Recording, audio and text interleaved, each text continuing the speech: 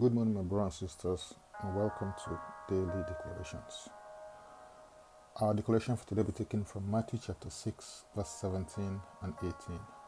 And it reads, But you, when you fast, anoint your head and wash your face, so that you do not appear to men to be fasting, but to your Father who is in the secret place. And your Father who sees in secret will reward you openly.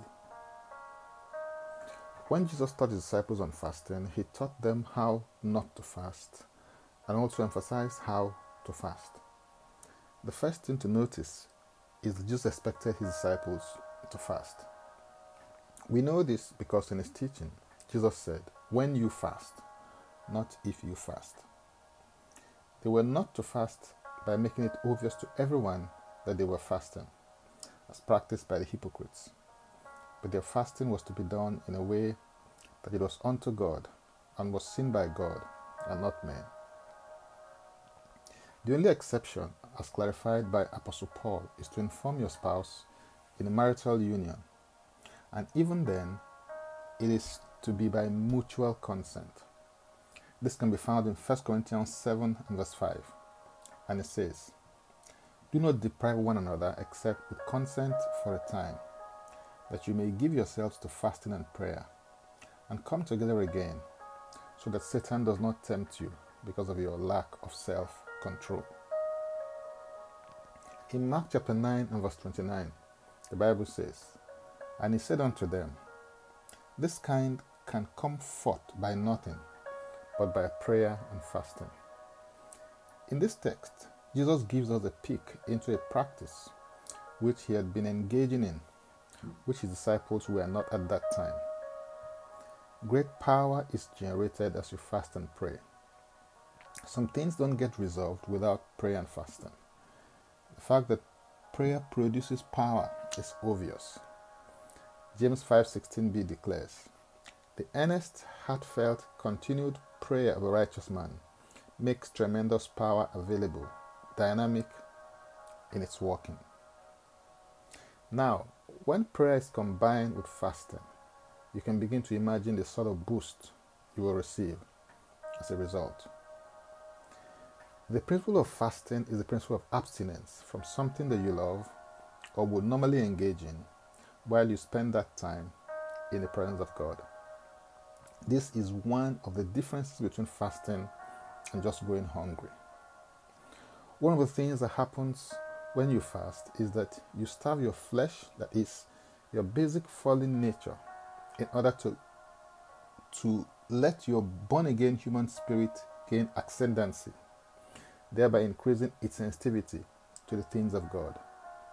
It is for this reason that it is encouraged that during times of fasting, you ensure that you spend time reading and meditating the Word of God, praying in the Spirit, listening to anointed songs, singing and ministering to the Lord, etc.